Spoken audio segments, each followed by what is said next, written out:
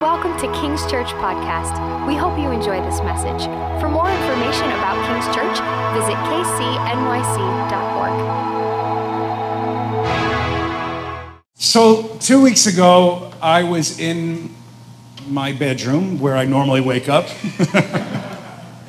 And I had this thought that struck me, and it's a thought I've had over the last couple of weeks, maybe a couple of months, and this thought is a phrase. The phrase was, Jesus is a prophet.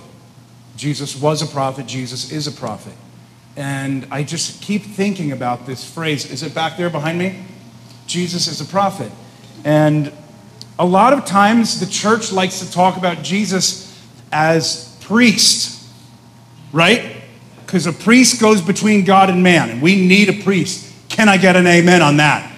Amen. And we need a king, a ruler of the universe, the ultimate judge of the living and the dead. The judge of all mankind, the ruler. Out of his mouth, John, the first chapter of John says, all things were created, seen and unseen, animate and inanimate. God created them through the word that is Christ. And then I was thinking, but Jesus is also a prophet. Classically, theologically, Jesus is prophet, priest, king. And not just priest, not just mediator, not just go-between, not just king, not just ruler, but specifically a prophet. He's a prophet in the universal, and he's a prophet in the particular. In the particular, his ministry came to the city of Jerusalem, the people of Israel, and he said the same thing that God says to every prophet. And we'll get there in 1 second. So I was thinking about politicians because I was at the politician thing the other day, and does anyone know who Jesse Ventura is? WWF former wrestler. Guy that for a living got beaten over the head with metal chairs and then voted the governor of Minnesota. Like, bad combination if you are to choose a political leader. Let's not get the guy who gets beaten over the head for a living. Ventura is a famous atheist and libertarian of some sort. And one of his famous quotes is this: organized religion is a sham and a crutch for the weak-minded. For weak-minded people who need strength in numbers. And I was thinking about the nation where they have most uniformity in belief. Do you know what nation that is? China and North Korea. Who is about to say North Korea? Sincere? North Korea. That's where the most uniformity in belief exists. If you're not an atheist, you die. If you decide to be a Christian, you get executed. If you're lucky, you go to a work camp for the rest of your life. So, I mean, the premise that it's strength in numbers is a joke, first of all. But the other thing that's funny is just that religion, organized religion, Christianity specifically, he's talking about is a crutch. And I was thinking about this idea, like Jesus as just priest maybe could be conceived as that, but Jesus as prophet cannot be conceived as a crutch. Marx said this other famous anti-Christian thing. He said that religion, and he was referring to Christianity specifically because he's talking in a European context, religion is the opiate of the masses. And Marx's idea was like, it numbs us to the pain in the world that we're dealing with, that we're going through. We're numbed to the situations where we're just like, I'm going to heaven, woo! And so we're numb to all of life. And he really was concerned that you would wake up and see that, you know, the bourgeois, they have the means of production and they're oppressing you. If you would wake up and feel the pain, the sting, you would overthrow them. Because in secular systems, it's the fault of the system. If I could just change the system, then we would finally have peace. If I could just change the religious system. In Christianity, the fault is yours. In Christianity, the fault is not in the universal, the fault is in the particular. And Christ points his finger at all of us. The moment you start to shift blame away from yourself towards the system, you are not repentant. And what Marx says is it's the system's fault. Do you know what Black Lives Matter says? It's the system's fault. It's this insidious racism. We don't know exactly where it is, but it's somewhere in the system if we can reform the system, then we'll have freedom. Wrong. If you would be reformed, you would have freedom. If you would repent of your sins and turn to Christ, you would have freedom, independent of the system that exists. And the secular thrust is to go after the systems. I'm the hero tearing down the systems, but I do nothing about my own wicked heart. Right? But the prophet, I love the prophet, because the prophet, he basically says the same thing in every story from Genesis to Revelation. The prophet has the same exact message. And there's this, we know this, is this new covenant, old covenant bifurcation that is important. But the prophet's message is exactly the same. And so I jump in my Bible encyclopedias and I'm deep diving prophet and I want to get what the meaning of the word is. And it means bubbling forth is like as deep as you possibly can get. Bubbling forth, something coming out. But really it is someone who just simply represents the word of God. What's bubbling forth is the word of God is bubbling forth. The prophet is someone, the best encyclopedic, theologians agree, definition is a prophet declares the word of God. That's kind of it. We live in a charismatic context where like every prophetic word is like, I just want to encourage you. But the prophets in the Bible don't show up and just encourage the people. Actually, never, to be honest with you. The prophets come and they say this. This is what they say. Okay, God sent me here and he really kind of likes you guys. And he's got a really pretty amazing plan for you.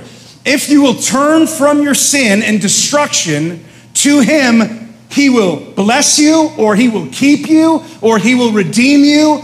There's a lot of kind of variations, but it's very basic. God likes you. And if you turn to him, he's going to bless you. Part A. Part B of every prophetic message from the Old Testament to the New Testament is, if you do not, he will destroy you. If you don't turn to him, he's going to kill all of you. Every prophetic message from Genesis to Revelation is the same. You say, God, wait a second. How can that be? Well, let's take a look at some prophets. Jonah. We talked about Jonah a few weeks ago out in the wild where we were preaching in the subways. And Jonah, it says this in Jonah 1:1, the word of the Lord came to Jonah, the son of Amittai. Go to the great city of Nineveh and preach against it, because its wickedness has come up before me. But Jonah ran away from the Lord and headed to Tarshish. Now remember, Nineveh is not a Christian city. It's not an Israelite city. It's not a Christian nation. God says the time has come for Nineveh. The time is fulfilled. It is end of days. They are the last days, Nicolas Cage level Nineveh time. And if they don't turn, I'm going to kill them all.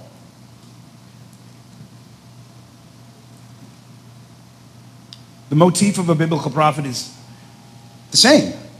Do you know the greatest? Jews believe this guy is one of the greatest, if not the greatest biblical prophet in the Old Testament. We don't really think of him as this. Moses. Like we think of Moses as the law. Moses is the law, Elijah is a prophet. That's kind of what we get, symbolic pictures. But Moses is a straight prophet. He shows up to Egypt and he's like, hey, God thinks you're all right. Just give him his people. He's going to let you continue doing your thing. And if you don't, he's going to kill you all. And they're like, no, he's not. You're lying. And then the plagues roll through. And then finally, God kills all of the firstborn of Egypt. And they cry out and lament. And the Israelites go free. Now, I'm using this kind of hyperbolic language. It's not exactly hyperbolic because God does end societies. We know that, right? He does destroy whole peoples and nations. And so Moses has this initial prophecy to Egypt, but then he has a prophecy to the entire nation of Israel. Actually, I think this is the strongest matrix or framework with which prophetically the people of Israel live for the entire existence of the nation of Israel. And it starts this way that every prophet starts. Deuteronomy 28. Verse 1, if you fully obey the Lord your God and carefully follow his commandments, the Lord will set you on high above all the nations of the earth. I'll take some of that, please, God. Amen? All these blessings will come upon you and accompany you if you obey the Lord your God. You will be blessed in the city and blessed in the country. The fruit of your womb will be blessed. The crops of your land and young will be blessed. The calves of your herds, the lambs of your flocks, your basket and kneading trough. You will be blessed when you come in and blessed when you go out. The Lord will grant that the enemies who rise up against you will be defeated before you. Verse 13. The Lord will make you the head and not the tail. If you pay attention to the commands of the Lord, you will always be at the top and never at the bottom. I mean, that's a pretty phenomenal blessing, right? Always at the top at all times and never at the bottom. That's why we have to be careful with like the anti-prosperity people that want you to live in poverty and be a poor, sad Christian. Because that's not the blessing of God. It's pathetic, actually. I want all of the blessing of God. And then so, unfortunately, in the new covenant, we generally believe, I know our church doesn't believe this, but we generally have believed that obedience and blessing are not related anymore because we have the new covenant. We have Jesus died on the cross. I want you to know if you believe that accidentally, that's a lie. Blessing and obedience are still intimately related in the New Testament. You want to read some scriptures with me? Yes, Pastor, we do. Matthew 5:6. Blessed are those who hunger and thirst for righteousness, for they shall be satisfied. So this is affirmative action, withholding the filling up of things of the earth. You can't be hungry and thirsty if you're full on all of the things that New York City has to offer. You won't be hungry and thirsty. If your life is full of alcohol and TikTok, you're not going to be hungry for the Lord. You're going to be a spy of China sooner or later. Affirmative action equates to blessedness in God's context. Not righteousness. Christ brings us righteousness. But blessedness is correlated to activity in the New Testament. John 15:10. If you keep my commandments and abide in my love, you will abide in my love, just as I have kept my Father's commandments. Jesus didn't say, new covenant, you don't have to worry about the commandments. It's not necessary anymore. Just have faith. He doesn't say that. James 1:22. Be doers of the word and not hearers only, deceiving yourselves. That means the people that just say, well, I listen and I have faith and I'm just working out all my garbage on the side. You're deceiving yourself. You're not walking in faith if you're not actively trying to destroy the sin in your life, actively, aggressively attacking it. I love what my father-in-law says. He says, we don't look for perfection, we look for faithfulness. We're not demanding perfection, we're demanding faithful hearts that will consistently pursue God, consistently repent, consistently live in transparency. 1 John 3:22, and whatever we ask, we receive from him. Let's find out why. Because we keep his commandments and do what pleases him. If I haven't said this yet, I do not want to preach out on the streets all summer long. Confession. But it's been amazing. And I know God spoke to me to say to do it. So for the next 3 weeks, we'll be preaching on the street. And then in September sometime, we'll do an in-person in August and then preach for the rest. September, we'll probably do the same until we lock down our space. Because we have a church that loves meetings. Loves meetings. Loves to shut the doors. Loves it super dark. And we have a world and a nation that's going to hell, and we're afraid. And it really is the truth. It's just that we're afraid. And I'm afraid, and we're all afraid. But the more that we step out, the more that we declare God's word in public, the more courage begins to be imbued in our church and our body and all of you. I want you to know that just your showing up when we're preaching allows people to stop, gives them permission to listen, gives them an opportunity to not feel like a weirdo. There's a crowd here, I'm here. You're doing the work of the ministry as well.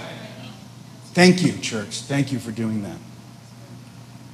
So that was the positive side as Moses is a prophet, but then there's a whole negative side, and remember, he's declaring this to the people of God under the old covenant system. It says, if you do not obey the Lord your God and do not follow his commandments and decrees that I am giving you today, all of these curses will come on and overtake you. If you have your Bible on your phone, just pull it out with me, Deuteronomy 28:15 here, because I'm going to skip through it a little bit. But I don't think I've ever heard a pastor ever read through this in a church on a Sunday morning before, because it's terrifying. And if you have a little kid, I'm not kidding, you may want to close their ears towards the end of this. It's brutal. The curse is brutal. Deuteronomy 28, I'm going to start in 17. Your basket and your kneading trough will be cursed. The fruit of your womb will be cursed, and the crops of your land and the calves of your herds and your flocks will be cursed. You will be cursed when you come in and cursed when you go out. The Lord will send curses and confusion and rebuke in everything you put your hands to until you are destroyed and come to sudden ruin because of the evil you have done in forsaking him. The Lord will plague you with diseases until he has destroyed you from the land you are entering. Verse 26. Your carcasses will be food for all the birds and the wild animals, and there will be no one to frighten away the birds from consuming your flesh. Verse 30, you will be pledged to be married to a woman, but another will take her and rape her. You will build your house, but you will not live in it. You will plant a vineyard, and you will not enjoy its fruits. They will lay siege to all the cities through your land until the high and fortified walls which you trust fall down. They will besiege all the cities throughout the land the Lord your God has given you. Because of the suffering your enemy will inflict on you, you will eat the fruit of your womb, the flesh of your sons and daughters the Lord has given you. Even the most gentle and sensitive man will have no compassion on his brother, and he will not give to them any of the flesh of his children that he is eating. It will be all he has left because of the suffering your enemies will inflict on you during the siege of your cities.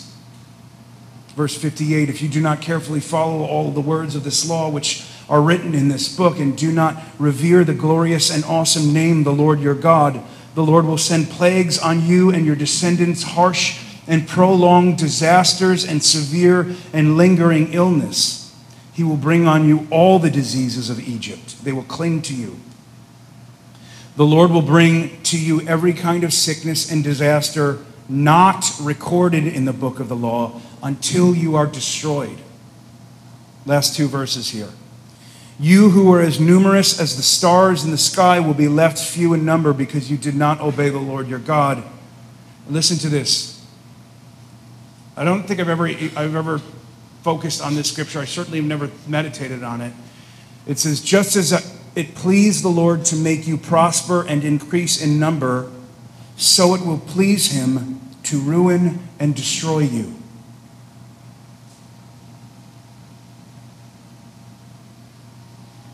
The prophet comes to a nation and declares the opportunity for blessing. And also, in every story, if the people stay hardened and turn from God, the curse is declared upon them. 1 Corinthians 12:27, it says this, so then whoever eats of the bread and drinks of the cup of the Lord in an unworthy manner will be guilty of the body and blood of the Lord. That is why many among you are weak and sick, and a number of you have fallen asleep. So for the New Testament believer, there is still a correlation between disobedience and punishment. Now, it's not a curse and it's not final, but the punishment of God comes to the life of the believer so that they will repent. Because we have eternal potential. And God doesn't want our eternal lives lost. Look at it, says it right here. It's incredible. It says, but if we were more discerning, we would not come under such judgment. 32. Nevertheless, when we are judged by the Lord, we are disciplined so that we will not be condemned with the world. Hebrews chapter 6, verse 5, there are those who have tasted of the goodness of the word of God and the powers of the age of to come, if they have fallen away, to restore them again to repentance, since they are crucifying once again the Son of God and holding Jesus up to contempt. And it says this phrase, it's talking about someone that's followed Jesus and fallen away because of their acts. The milk. The writer of Hebrews is talking at the beginning of 6, just the very basic things.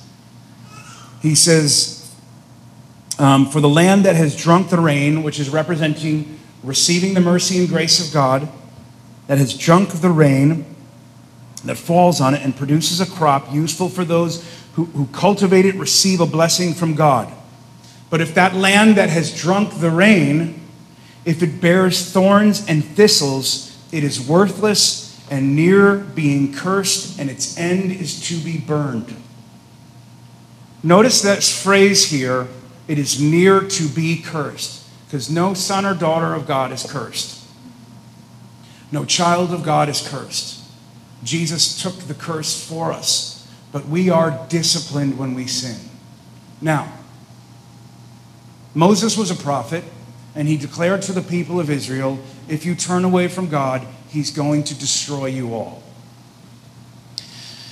Jesus was also a prophet, and he comes to the people of Israel in this tripartite role of prophet, priest, and king, but first he comes to them in role of a prophet. And he says to the people of Israel, he goes throughout their land and says, God likes you. He has a plan for you. But if you don't turn to him, he's going to utterly destroy you. I woke up that morning with this phrase, Jesus is a prophet. And Stephen Prowse, who's somewhere here, we shoot a video in that morning, and I'm talking about how Jesus was a prophet. And I'm like, I got to study more about AD 70, because if you don't know about AD 70, the judgment of God comes upon Jerusalem and everyone dies. 1 million Jews are killed. The ones that aren't killed are enslaved. It's insane. But we don't talk about it in the church because we think the end days are just our days, and the end days didn't already happen to a people. There was an end of time for a people. And I'm thinking about this, and I'm like, I have to study this subject more. So I buy a book called The Destruction of Jerusalem. It was written in 1805. It was written by a lawyer and a guy that was both lawyer and theologian and author. I was like, this is my people, okay. I get the book, and I start reading it, and I open to the first page of the book, and at the top of the first page, it says, Jesus was a prophet. And I'm like, God, what are you saying? It says in this, Mark 1:14, it says, now after John was arrested, Jesus came into Galilee. This is what Jesus said everywhere he went, proclaiming the gospel and saying, 4 points, follow them with me. The time is fulfilled. Everyone say, the time is fulfilled. I don't like the repeating thing. I'm not doing that anymore. Second, the kingdom of God is at hand. Third, repent. And fourth, believe in the gospel. The first thing that Jesus says to the people of Israel is the time is at hand. In different translations, it says a different way. Some of them, you can imagine a cup right here that's about this tall, and sand has filled the cup, and there's only a little bit of space left for the sand. The time has been filled up. It's the end of time for you people of Israel.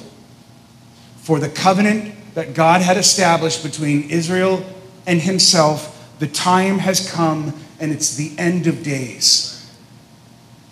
The gospel message must come with a chronological imperative. You do not know if you are going to live through the rest of the week. We've stopped preaching it because we think it's doofy and we think it's gross. But God, if you remember 2 years ago, a couple of 100,000 people died. Do you remember that? Do you know on the news people are dying suddenly all the time because of a particular agent that they took into their body? The gospel message comes with the imperative that the time is near. The time is here for you to make a decision. And when I look at the city of New York, and I look at the state of the West, and I look at girls that are 11 years old that are being given drugs that stop estrogen development, and so their spines are not fusing together and they're being permanently hunchbacked, I'm saying the time is near for the West. The time has come. I don't know when. Jesus said the time is at hand at 33 AD, and it was 70 AD, and he wipes the whole place out. I know for the believer, there is an imperative to declare that the time is at hand. My friend, Pastor Boyan, who pastors in Queens, he was in Bosnia 2 weeks ago, and he sent me a picture, and it's the U.S. Embassy, and there's a giant 100-foot rainbow flag on the outside of the U.S. Embassy. He said, David, this is the only place in the whole nation that I saw this. And I called my mom and I said, look at what's on the U.S. Embassy. And he said, is this a Pride Month thing? And she said, son, it's been there for 6 months.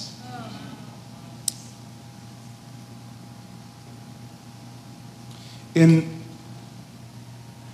Nahum, if you don't know this, the book of Jonah and the book of Nahum are both prophets that are speaking to Nineveh. Did you know that? Yeah.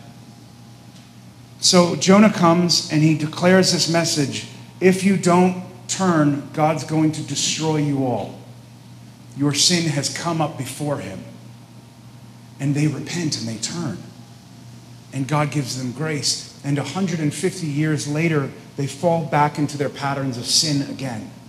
The same patterns that they had been in. And Nahum comes and gives them the final prophetic message before God destroys Nineveh and all of Syria. And it says this in Nahum 3:4. This is one of the primary reasons why in the third chapter. It says, because of the many harlotries of the harlot and seductive mistresses who betray nations by prostitution, that there was an influence from the people of Nineveh around the world with sexual immorality, proliferating it among the nations. And God says, your time has come. There are lots of sins in the world that are bad. Sexual sin implicates the birth of human lives. When we think of sexual sin, especially those of us who have dealt with it or struggled with it or overcome it, we think in this very personal me sense. But God doesn't think in that sense. He thinks in the production of human lives. Progeny, children, offspring, humanity continuing or humanity ending. He thinks in a way grander perspective than we think. And we have a city and a nation that's proliferating darkness at a level that we haven't seen in the history of the world before. In part because of our technology, in part because of this left-right divide.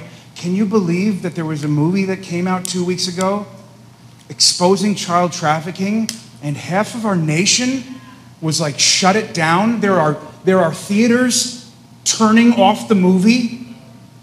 One of the articles, I don't remember, Jeff sent it to me. I can't remember if it was the Times or the Rolling Stones that said, this is a movie for fathers that have brainworms. It's a movie that wants to expose child sex trafficking, and there's half of our nation is saying, this is a joke, it's not real, while they groom children and chop their body parts off. And little girls' spines aren't fusing together because people are experimenting with sexual anarchy. And we're like, you know what? I'm just going to preach a happy gospel message some more. Jesus loves you so much, buddy boy, and he's got so many big marshmallows for you up in heaven.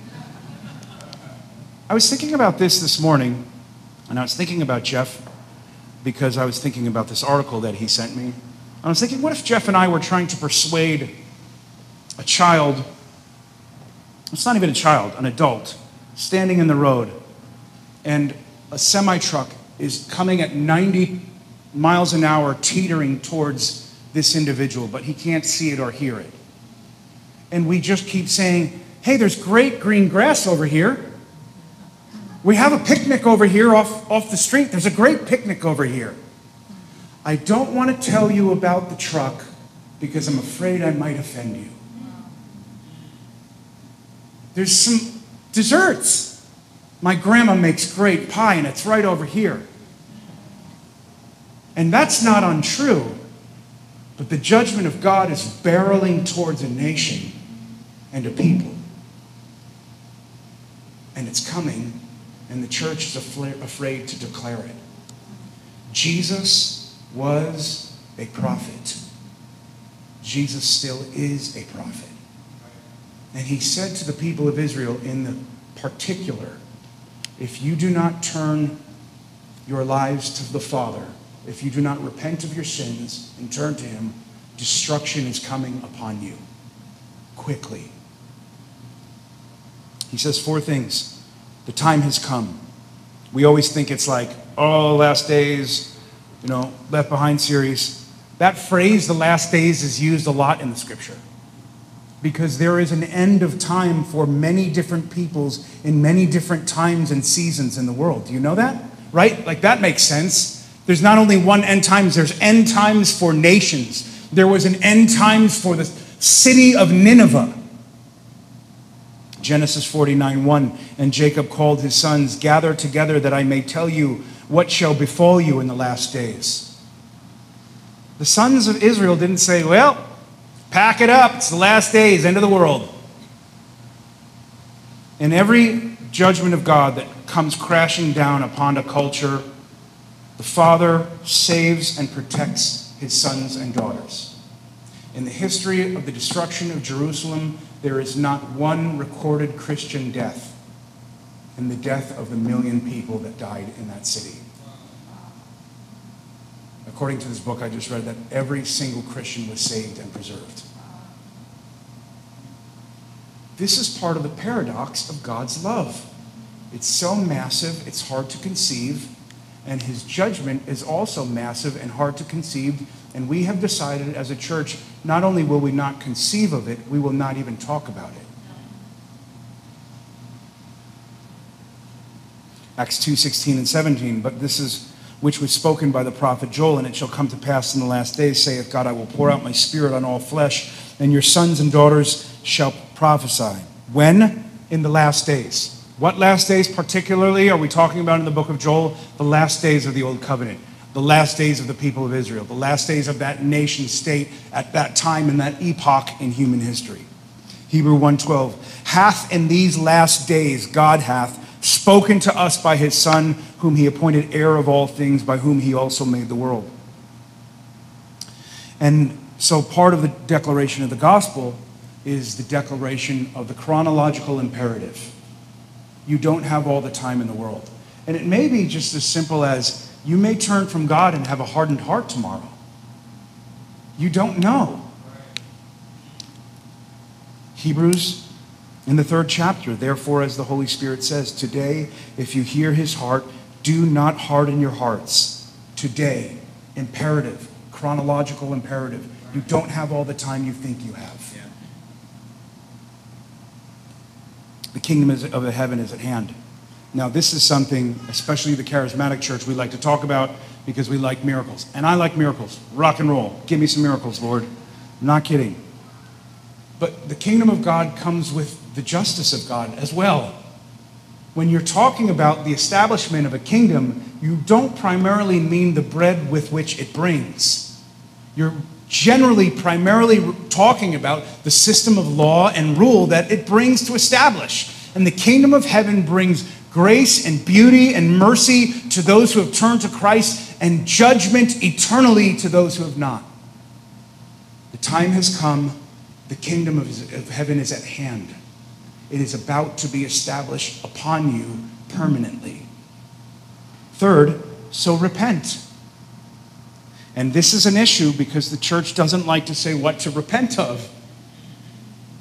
And so when we've been in the subway, we've been saying things to repent of. Because the universalists and the attractional guys don't want to say what to repent of. How can they repent if we don't say what to repent from? And I think we can say it in an eloquent and persuasive way, because we love people and the truck is barreling towards them,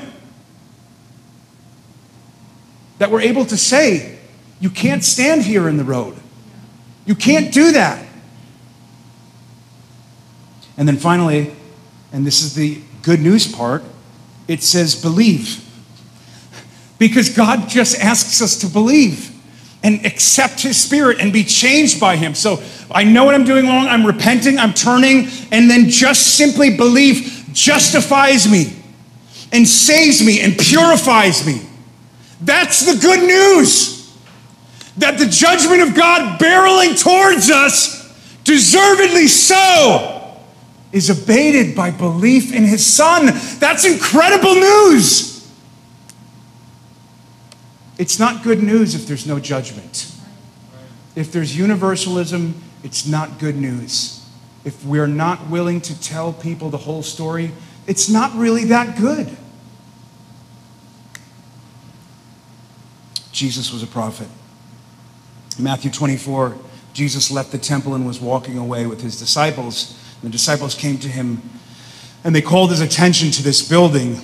And we don't really get Herod's temple. This temple was called Herod's temple. It's massive white marble and gold structure. It's covered in gold all over the place. They say when the sun shone upon it, it would almost burn your eyes. It was so beautiful.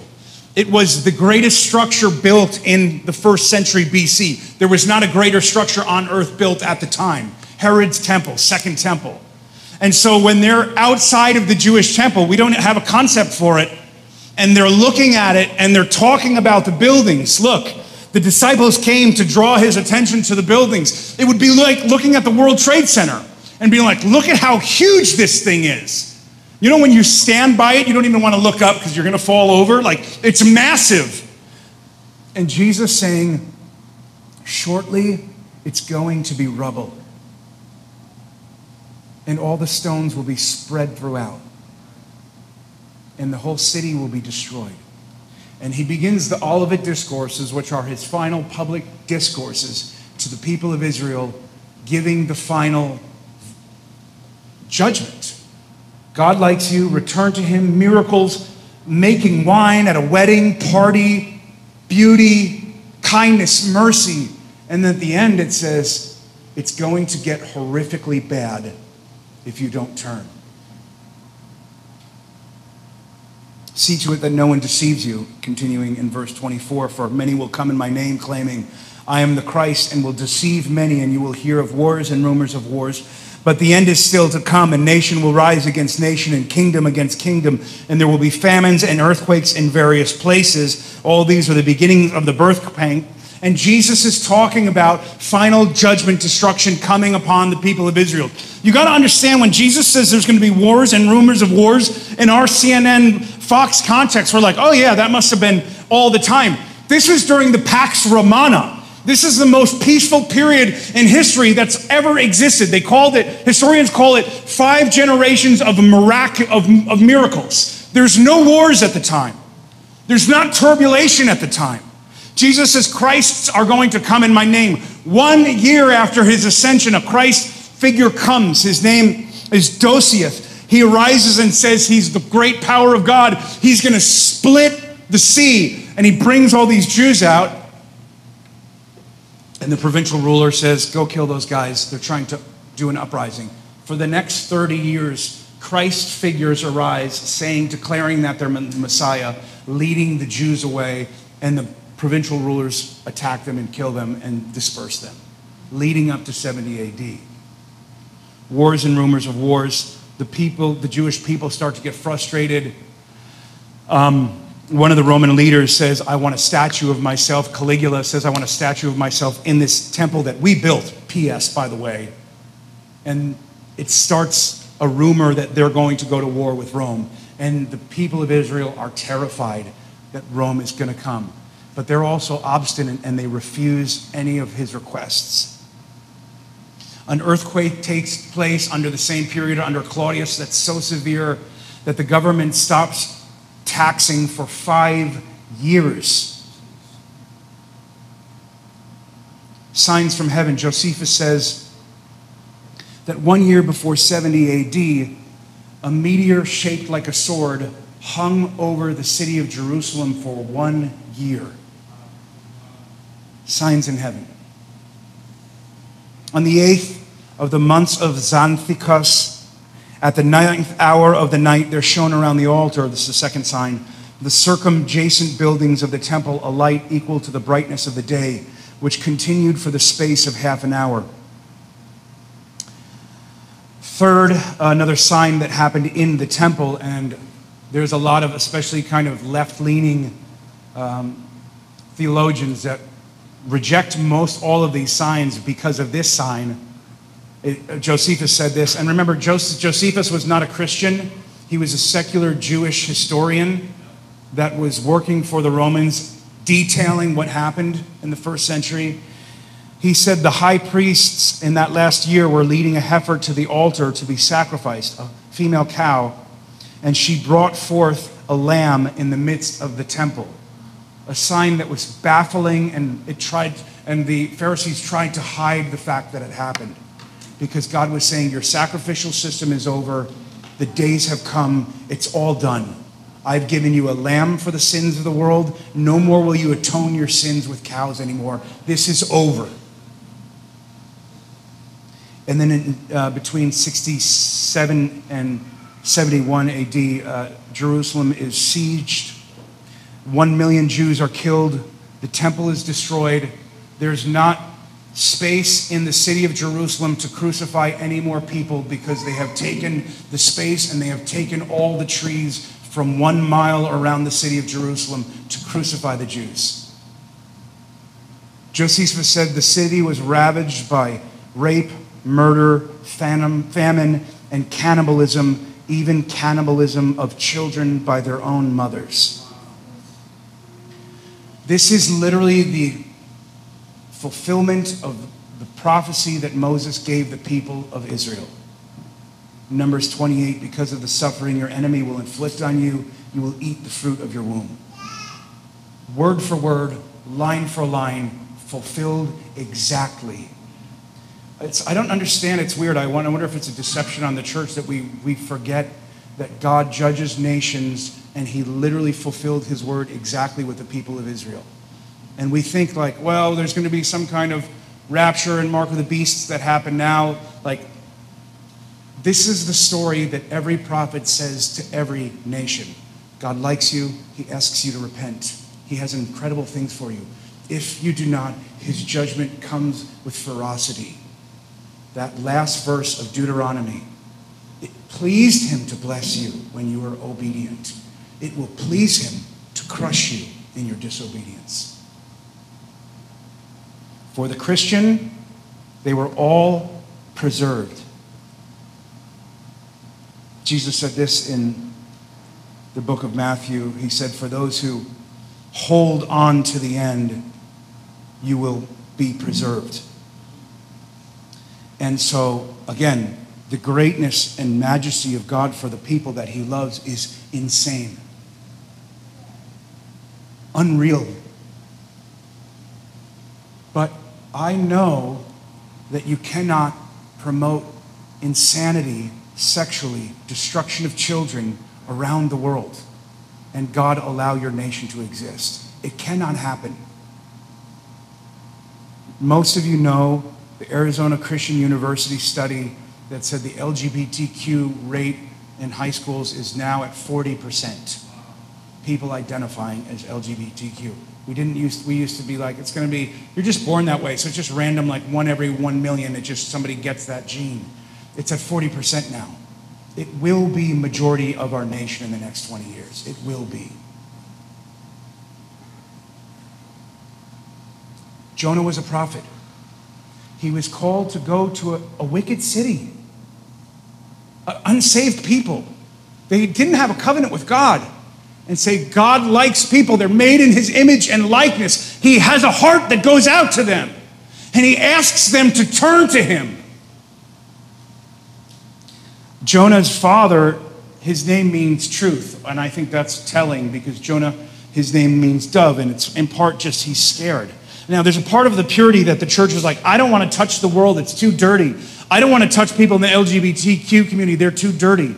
I don't want to touch any of this stuff. It's too dirty. And he's flighty and he's afraid to declare the truth of God's word, both his beauty and his justice. And he jumps in the boat and he's swallowed by a whale, and the whale represents death.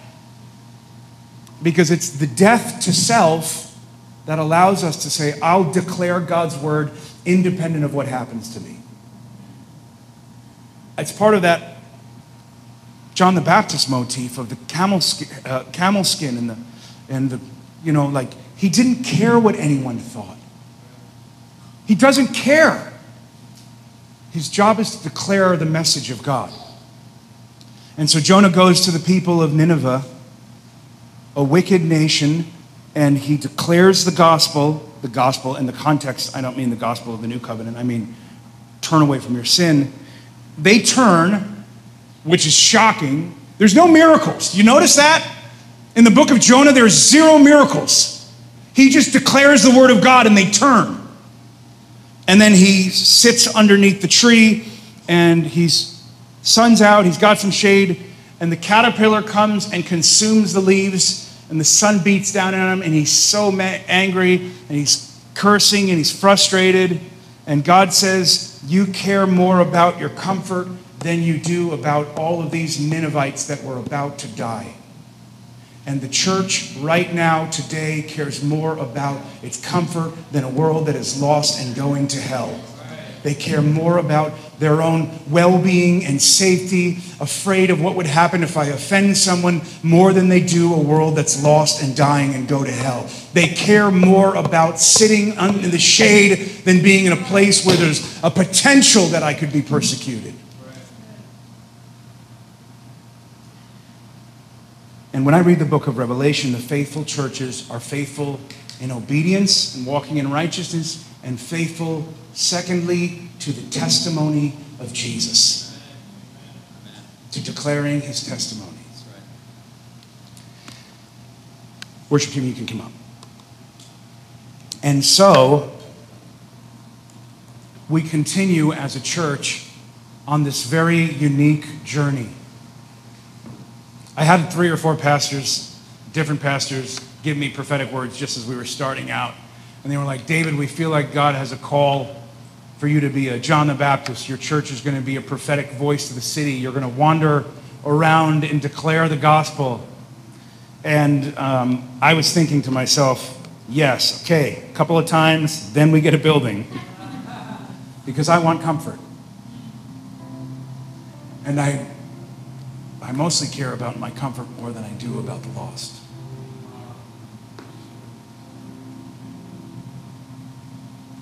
And I want to be convicted of my sin. And I want to say, God, would you build this into the DNA of our church? That we're people that declare your truth. And that our comfort is secondary. It's easy for us to champion the pro-life movement. The babies that we don't want to get lost in the womb. It's easiest for us to champion that. It's a lot harder for us to go after the lives that are currently on their way to hell. It's harder. And so, church, would you continue to be bold with me? Would you continue to be like Jesus with me and be a prophet to our city and our nation, where we talk about the beauty and kindness and grace of a loving God. And we also say that there is a truck barreling down towards you. A truck that when it meets you, you will be in eternity. And the scripture says there is given one life for man, then the judgment. And there is no second chances. And I don't know how long God's mercy will extend over New York City, or over the West, or over our nation. But as it does, Let us be like our Lord Jesus and declare his prophetic message to the world around us. Amen, church. Stand up with me. Hey, thanks for listening to today's podcast. Acts 20:27 says, "For I have not hesitated to proclaim the whole counsel of God." And that's something that we're trying to do at King's Church. We're trying to steward God's word and share it to a generation. If you want to partner in us sharing the whole counsel of God's truth, please text KCNYC to 77977 and partner with us here at King's Church to get God's message, his whole counsel, all over the place on podcasts and on radio and around the world. So believers like you would be encouraged. Thanks.